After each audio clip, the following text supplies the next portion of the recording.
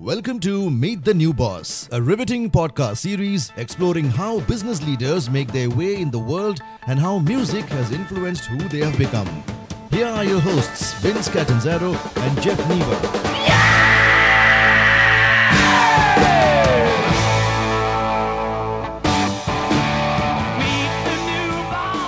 Okay, welcome to another edition of Meet the New Boss. This is Jeff Niebuhr. With me always is Vince Catanzaro. Vince Catanzaro. How are you doing today, Vince?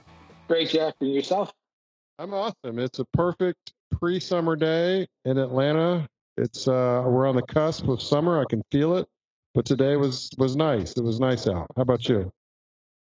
Doing great. We have a special guest today. That's right. Why don't you introduce Keith to us? Yeah, so we have Keith Mahoney joining us. Keith is the Chief Executive Officer at SiegeWorks Lab. And I've known Keith now for a few years. He's also has a history as an executive recruiter. But much more interesting than that, he was a naval intelligence officer.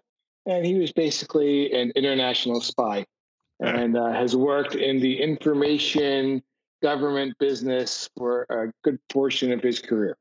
Welcome, Keith. Thank you, gentlemen. I do appreciate that. And I will correct something very quickly, Vince. I was not a naval intelligence officer. When I served on active duty in the Navy, I worked for a submarine squadron, worked on two different submarine tenders. I went on as a civilian to become what's called an intelligence operations specialist, 132 series in the GS scale. And that's what we commonly call a spy out here in the civilian sector. So I did that as a civilian. So even though I was assigned to what is the now recognized, because of the TV show, Naval Criminal Investigative Service, everyone seems to think I was a naval intelligence officer. Greatly different. Okay. That's unbelievable. How did you get your start? I guess first off, Keith, when did you first hear of the Meet the New Boss podcast? Vince told me about it before you guys actually started up. Wow. Vince and I have been friends for a couple of years, and we share best ideas about recruiting and business and some other things. And I've been on a number of podcasts, Okay, usually great. dealing with espionage issues and some other things. So he told me all about it before you kicked off, and I've been looking forward to the day where he finally invited me to be a guest, and that That's was great. today. I kept telling Vince to invite you. I don't know why he was holding back. So I wonder if we can go back and do just a little history. Like, how did you get into the Navy? Was that out of high school, out of college? You, how was that decision tree, or was it your decision? There's some people that are in the Navy that wasn't really their decision at one point, right? Brother, I was born in a Navy hospital in Portsmouth, Virginia. Oh, I really? started off in the Navy. My father was a career Navy man, and it's what I knew. And in fact, my father spent just over 20 years in the service, and I was with him the grand majority of that time. So I moved around quite a bit. Graduated high school after 10th grade, and in 10 formal years of school, I went to, I think it was 14 schools in 7 states and 2 countries. Wow. Always the new kid. How And did you graduate in 10th grade? I was very fortunate. It wasn't that I was that damn smart. Sounds like it. Some have a semester hour system, just like some colleges do. Okay. Well, I kept flipping back and forth between the semester and quarter hours, and I got to a school system that thought I had enough credits to graduate. Little did they know, those were actually quarter hours that they had not translated properly. Took advantage of it. Took a driver's ed class the summer between 10th and 11th grade. Got my diploma, and I was off to the Navy when I was 17 years old. Wow, that's amazing. I don't want to date you too much, but what was happening in the world when you joined the Navy? You could buy a house at an 18% interest rate. Whoa. Jimmy Carter was president. Jimmy Carter was president. Exactly. A lot of heat in the world, really, right? The Middle East is reasonably hot at that time with the Iran Well, it heated up after I went into the Navy. In fact, we were on alert thinking we were going to war when the hostages were taken. We were 100% convinced we were going to war. Ask anybody in the service at that time, they'll likely remember that we were on the highest rate of alert that there actually is. We were going to war, and it didn't happen. It's amazing that it didn't happen. Well, thank you for your service. Thank you. So we try to weave music in a little bit. So when I was in 10th grade, I was primarily, and Vince knows this, saturated with the Beastie Boys.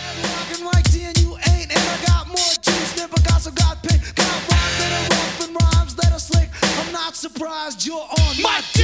D-A-S-T-I-E. What up, my D? Oh, yeah. That's me. I got franks and fucking beans.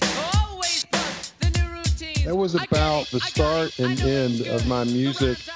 And I love the Beastie Boys to this day, but my music genre has expanded a little bit, especially in college. But as a 17-year-old joining the Navy, I just can't imagine the change. And maybe it wasn't a change. You were already used to moving around to bases, right, through your father. But on your own, did music play a role? And like, if you think back to that time of your life, were you interested in music? Was it a part of your life, or is it something that was just in the background? A lot of my friends have music as kind of just a background thing to them and not really a driving force. What's your remembrance maybe of that moment in your life and how it relates to music? I think every teenager relates to music from his teen years or his or her teen years. I think we all associate songs, music with something that was both happy and challenging for us. The teen years, as we all know, are very challenging. It's crazy, yeah. So I was in Washington, D.C. I moved to Washington, D.C. from the Philippine Islands, where I'd lived for nearly 4 years. And I got really caught up in a genre of music that most outside of the Beltway, which is the interstate that surrounds D.C., they don't know about this. It's called, we in D.C. know it as D.C. Go-Go. It is our music.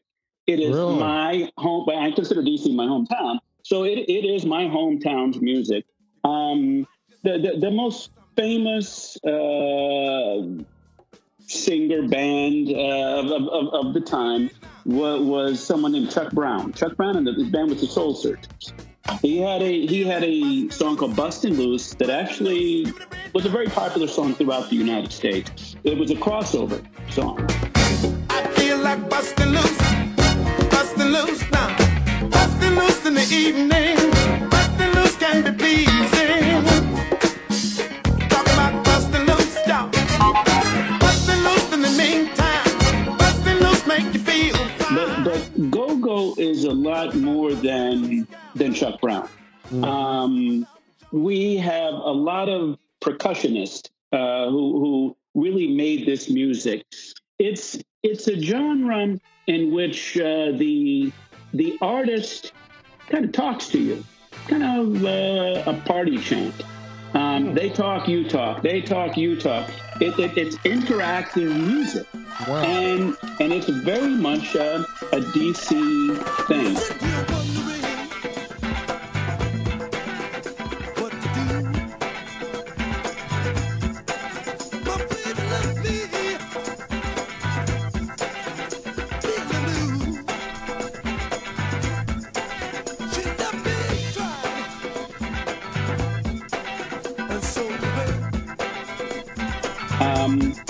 Vince and I were chatting because he's going, what the heck is DC Go-Go? And we talked about Chuck Brown, and I've been around the block. I've done some interesting things. I'm sure we'll get into that. Yeah. So I've run into a lot of, we'll call them very interesting individuals all over the world. And I just don't get enamored with celebrity. It doesn't do anything for me. It's like we all have jobs, You and I and Vince, we're just as much as celebrities to some people in the working world as these other people are. But when Chuck Brown died, though, 9 years ago this month, it's amazing that it just happened to, we're talking about Go-Go, and it's 9 years ago. It was a big loss for me. Yeah. It was like a gut shot when Chuck Brown died. And a lot of people still don't even remember Chuck Brown. But for me, it's a big deal. Well, Wow, we're that's gonna amazing. bring his memory back to life. So, Keith, what about on the submarine? Like, so you're on a submarine, right? Like, so my knowledge of being on a submarine is Crimson Tide and The Hunt for Red October. Yeah. Right, that's about my knowledge base of being on a sub.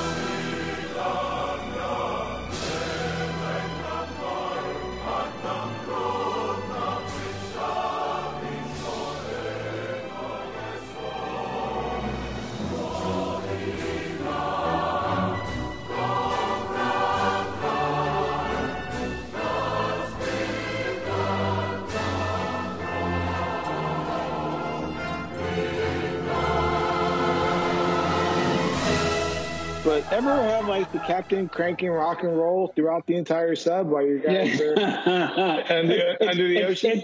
It's not exactly like that. It's not a movie scene. It's a workspace. It is a high tech and also very dangerous workspace.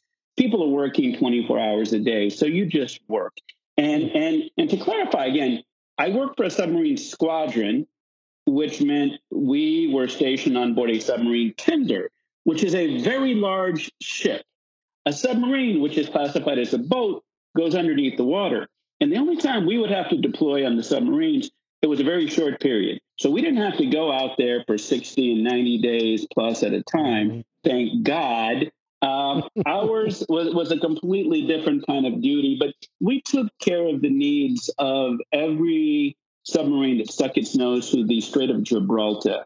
My command was home ported on the Italian island of Sardinia, where fortunately I learned to speak Italian like I speak English. That's a tough place to have to spend your time on an island in the Mediterranean Sea, surrounded by beautiful European women. Nothing tough about it, brother. It was great duty. We loved it, and I look back with tremendous nostalgia to that period. How long were you on Sardinia? Sardinia. In the Navy for about 3.5 years, and then all in all, I spent 9 of my 10 years living on the island of Sardinia. That's pretty nice. That's cool. Stunning, beautiful. Go on vacation when you can. Much prettier than anything in the Caribbean. Much prettier than Tahiti. Wow. I hope I get a little check from the Sardinian Tourism Board. Sure, they're confirmed listeners. So how did you exit the Navy, and then what was your next chapter? Is there anything in the Navy you want to cover that we didn't really cover that you think is interesting or you think people would want to hear? I mean, the other aspect besides music of this podcast is ultimately leadership, right? We want to turn the head on the phrase "meet the new boss, same as the old boss." We want to encourage people to not be like the old boss, right? And to have some leadership skills. And so, I imagine in the Navy as a 17-year-old kid, you're kind of green, although it sounds like, through your dad, you have some of that background already. But what type of leadership examples or lessons did you maybe glean those first years in that role? No, tremendous question, Jeff. Thank you. For those who didn't serve, they have a view of the military. It's something that's not exactly correct. In the military, we have tremendous leaders, or we have poor leaders. Mm-hmm. We don't have many managers, but we have great leaders and poor leaders. I had the great fortune of having the most tremendous leaders who showed me early on, and this is something I've been able to transfer into the private sector, unlike a manager who says, "Hey, I want to see you succeed."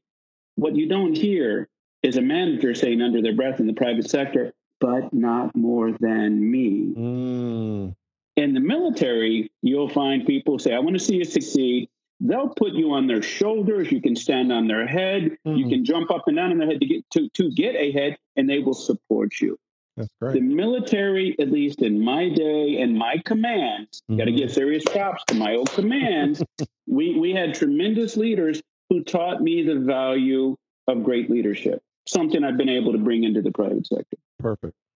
Okay. So how did you exit the Navy and move and take us through a little bit of the next chapter of your life?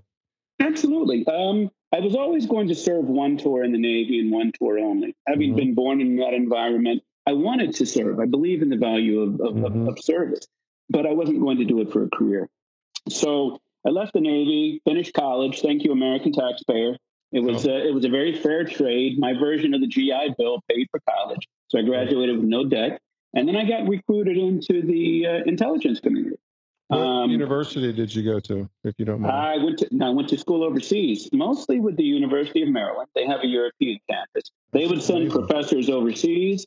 They had a large campus in Germany, and they would send professors to commands, military commands all over the place.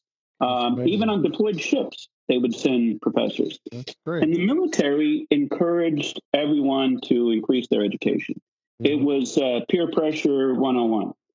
You know, hey, I'm going to take a class and you should take the class. And everybody else in your command who wanted to see you get ahead would encourage you to take a class.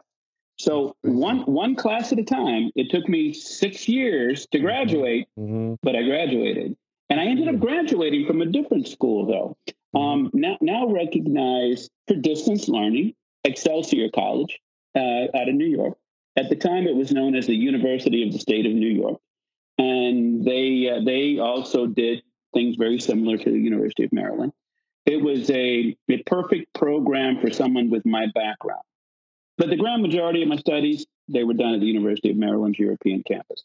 So how do you get recruited into being a spy? So it's who you know. You know, I knew some people, some other people were interested in, and I ended up putting together what was my first intelligence report, not knowing who exactly was going to be the recipient of the information, but I had an idea. And I was married with a child, and they said, hey, you want a job? It's like, yeah. I need to put food on my family's table. I want a roof over their head and clothes on their back. Let's do this. I never thought about working in the intelligence community. It was there, and with my background, speaking different languages, having lived all over the world, there I was. This mid-late 80s probably, right? Exactly. So I chased terrorists and spies and thought I did a really good job.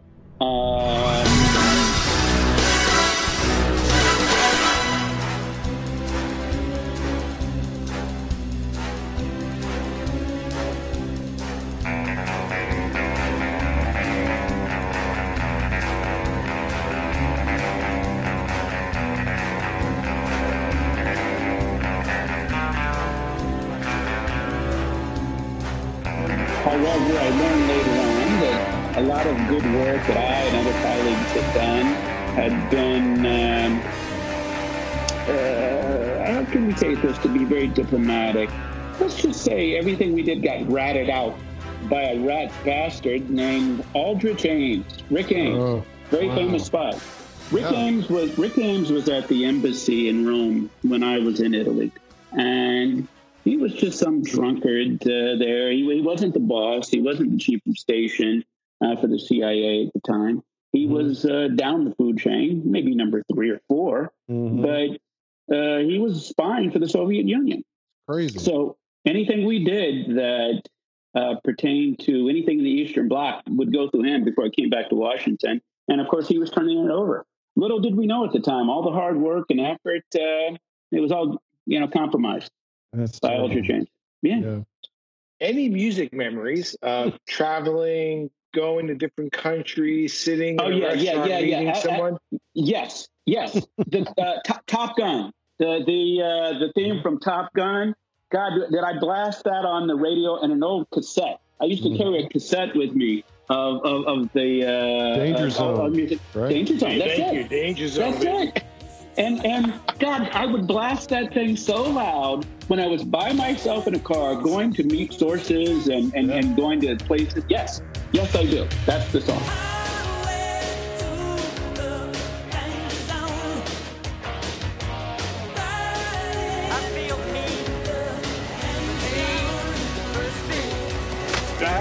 Well, I think that's really on target because it was supposed to be released last year, but the movie Top Gun Maverick is coming out this summer. So.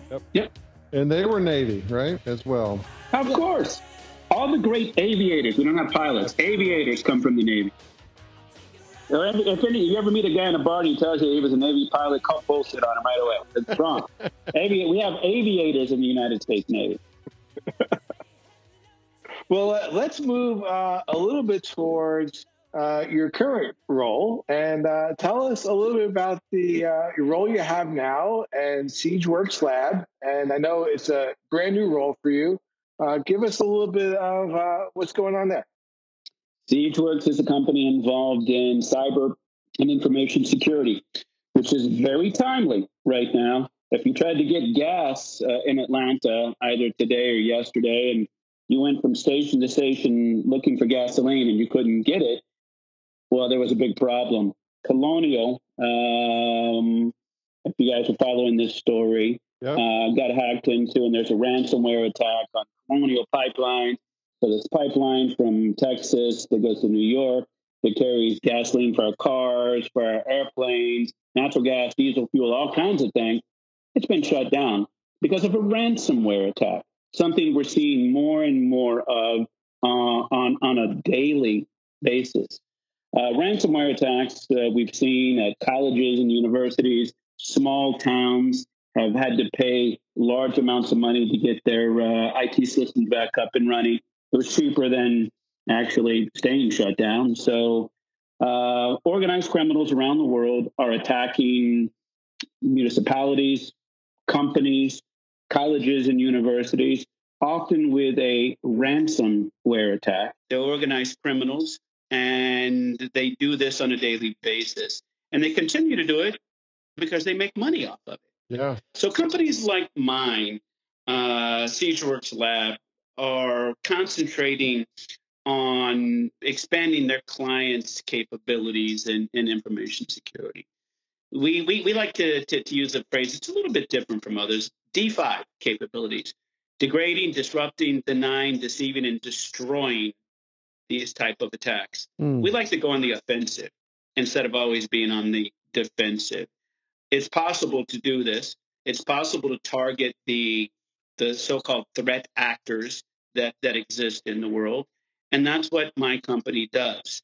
We've got some brilliant people who have worked at the National Security Agency, many other three-letter agencies in Washington, D.C., high-level clearances. They've been around this kind of these kinds of attacks for years and years and years.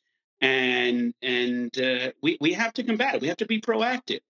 So I was asked to come in to help grow out and commercialize a few of the new product lines at the organization. But we have offices in D.C. and Atlanta, probably 48, 50 people. We can quickly scale up to about 500. We keep a pretty deep bench. Just like the military has the reserves, we have ours as well. Interesting. I probably told you this story, Keith, when we had spent time together.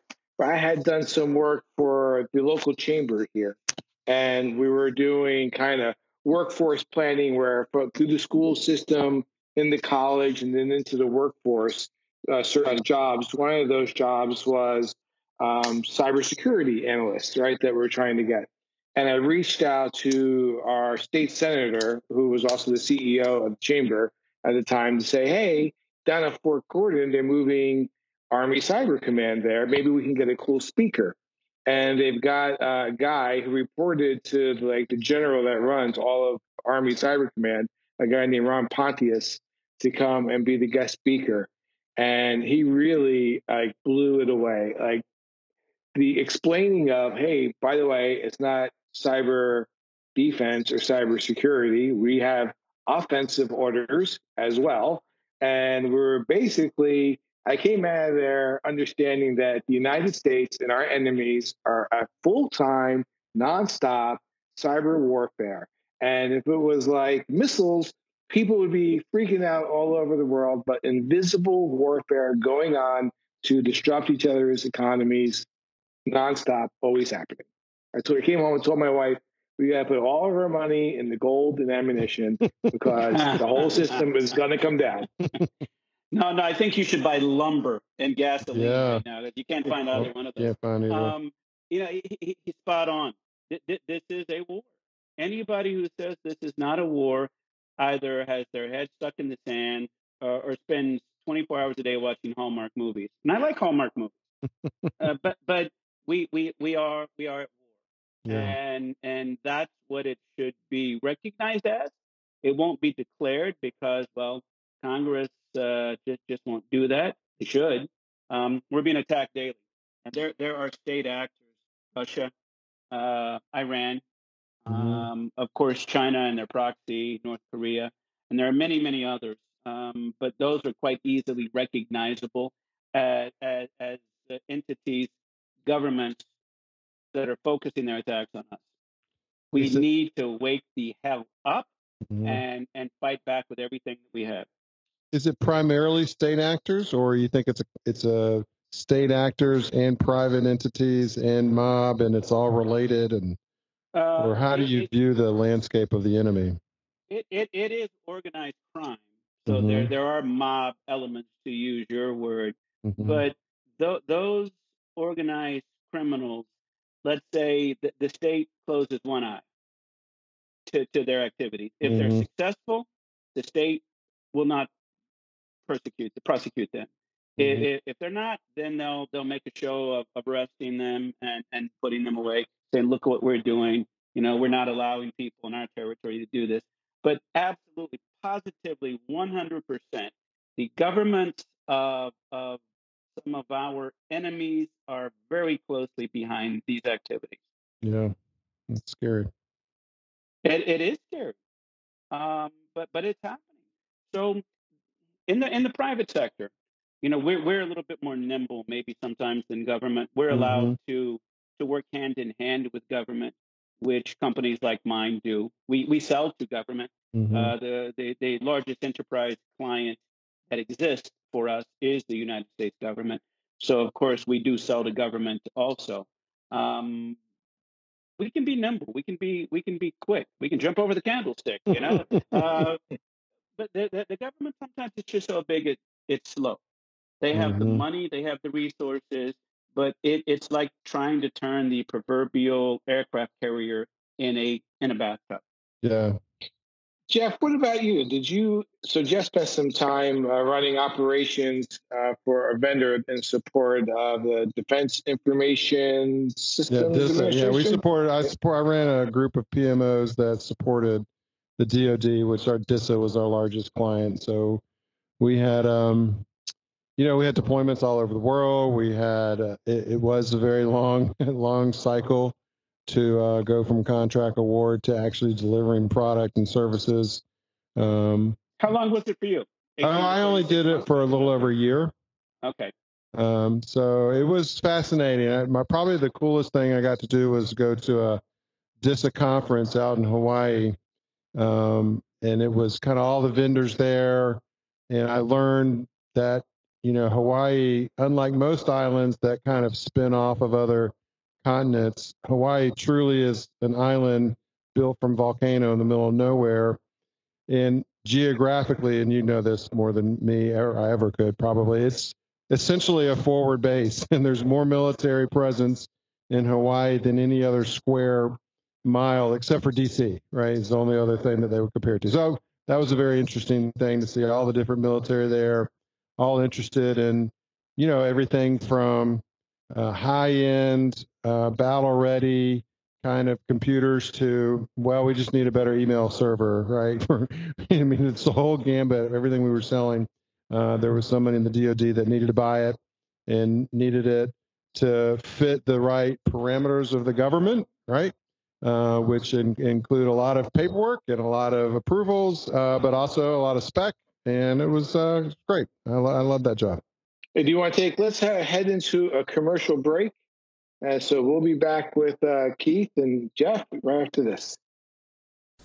So Vince, people are always coming up to me and they're saying, Jeff, how do you get a podcast? What's the magic? How do you even get started? And so what I always talk about is the product Anchor. We started this thing and we went and Googled what's the easiest way to get a podcast, and like the top 50 results all said Anchor. So we went out and we learned a little bit more about it, and we discovered some really awesome parts about it. The first thing is it's free. It's absolutely free. Well, I mean, it gets better than that, because doing the whole process of recording and editing and just the creation of the podcast and the engineering, the app literally builds in how do you record it, how do you edit it. You could record right on the platform and edit right on the platform and add music on the platform. So it ends up being not only free, but it's how you build the thing.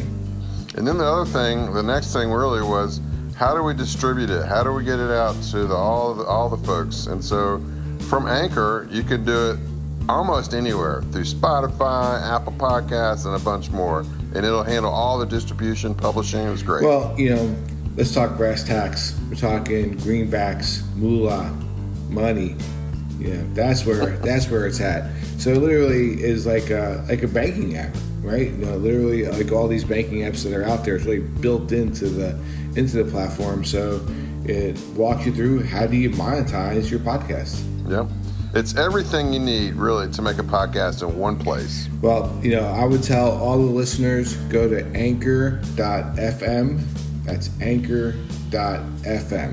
It's the best place to start podcasting. Okay. Hey, welcome back to the conversation with Keith Mahoney. It's been a good one so far. Cool. So, Keith, let's go into the lightning round. Vince is going to give you a couple questions and just a little bit for everybody to get to know you better. So take it away, Vince. All right, Keith. So just these are quick hitters. Jeff will put some cool music behind it when this production comes up. Are you ready? Yes. All right. Texting or talking? Talking. Chocolate or vanilla? Chocolate. Beer or whiskey? Whiskey. Italian or Chinese food? Italian. Asking permission or begging for forgiveness? Asking. All right. Favorite childhood TV show? That's a good one. Don't laugh. The Flying Nun. Okay. I remember The Flying Nun. Given a choice of going to the circus or the zoo? Circus. Is it wrong for vegetarians to eat animal crackers? Yes. And what is your favorite movie quote?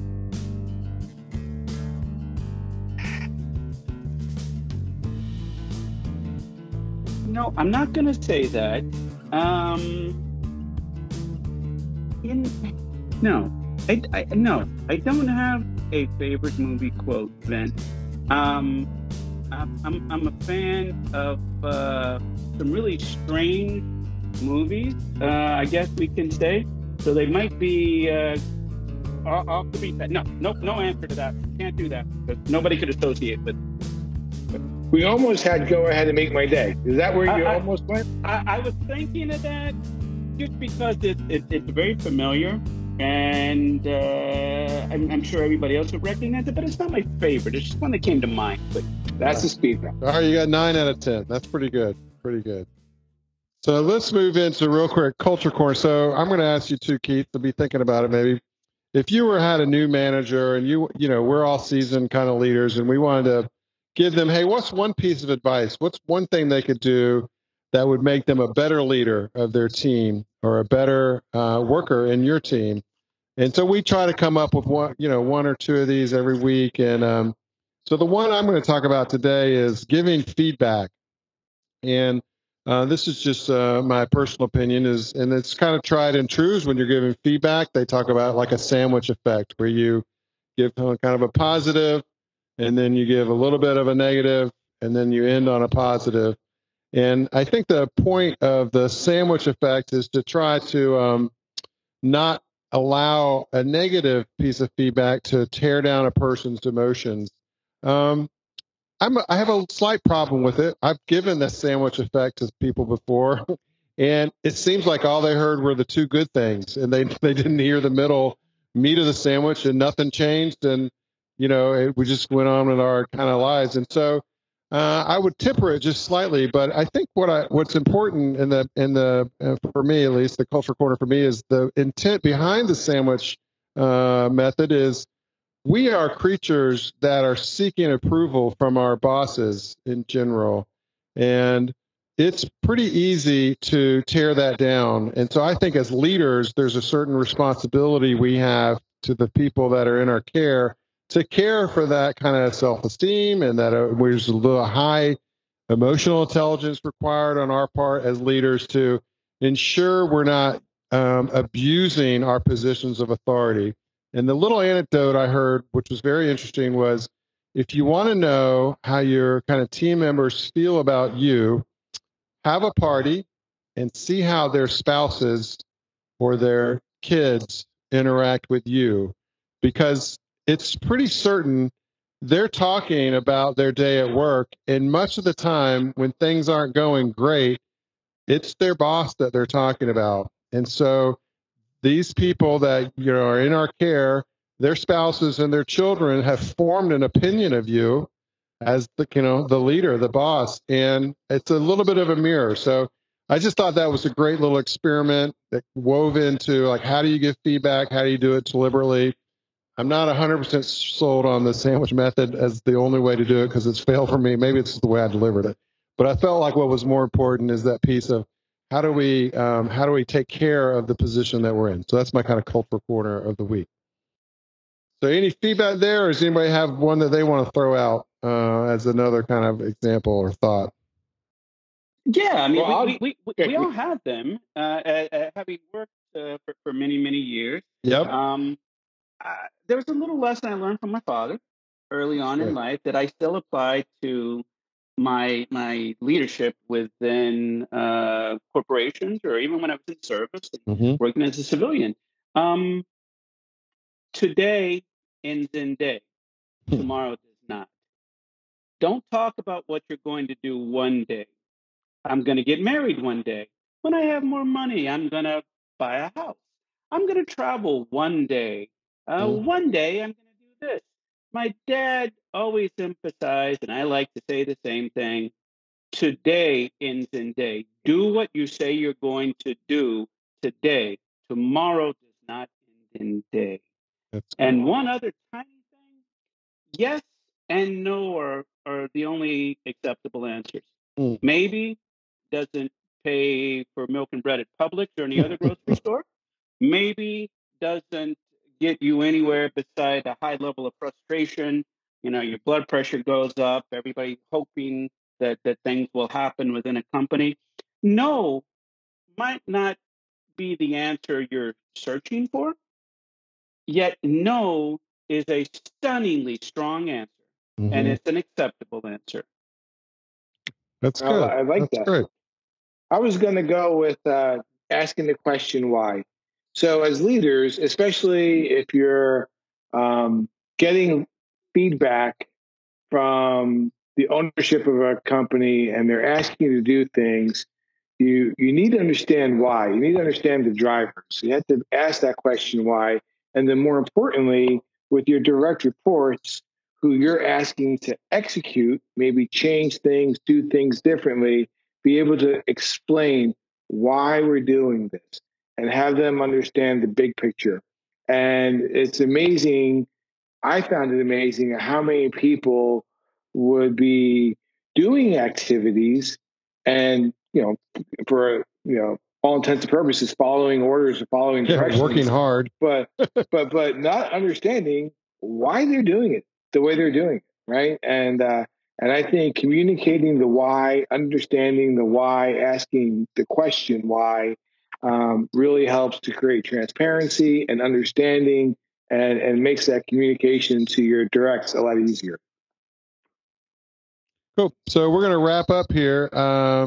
I just wonder if we want to cover a little bit slight more music. I'm wondering if you can think about, well, what are some more recent artists, or if you look back, what kind of music is is influencing your more later career, adult life, or where do you turn to for music, relaxing or working out? Or it sounded like you used Danger Zone, Pumped Up, spying on the bad guys. So maybe you're still doing that today with the cassette tape.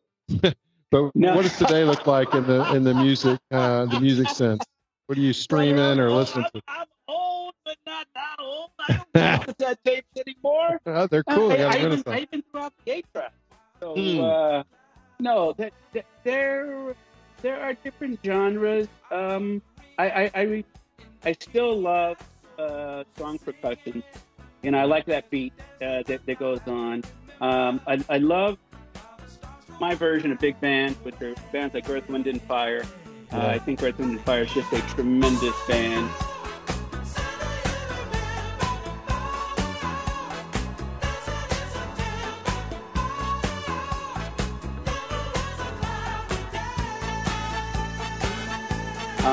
I like singers like Diane for strong voices. Meghan Trainor. Because I'm all about that bass, no trouble. I'm all about that bass, no trouble. I'm all about that bass, no trouble. I'm all about that bass, bass. I like Meghan Trainor. It's a modern day thing. It's just strong music, talent. Those are things that. What the millennials won't understand is that in 8-track, you would literally have a change of track, like in the middle of a song. Like you'd be like your favorite song, and then it'll be like 2 minutes into it, it fades out, it clicks over, and picks back up. Right. And we had reel to reel also. Yeah, that's true. Well, Keith, I enjoyed it. It was awesome. Thanks for your time. It was very generous. And I hope those out there can be a boss more like Keith and not like the old boss. That'll be great. So thanks for your time. Thank you, gentlemen. Good night. Yep. All right. Thanks, guys. Bye-bye. You have been listening to Meet the New Boss with Vince Catanzaro and Jeff Niebuhr. Available on Apple Podcast and other streaming platforms. Please like and subscribe. Meet the New Boss is sponsored by Renee Vincent Executive Placement LLC. Contact Jeff at jeff.niebuhr@icloud.com or find him on LinkedIn at Jeff Niebuhr. Contact Vince at vincent@reneevincent.win or find him on LinkedIn at Vincent Catanzaro. Bumper music provided by The Who and Buddhafy. Additional engineering provided by Just In Time Recordings. All material 100% controlled by Vincent Catanzaro and Jeff Niebuhr. Unauthorized reproduction is prohibited by law. Meet the New Boss.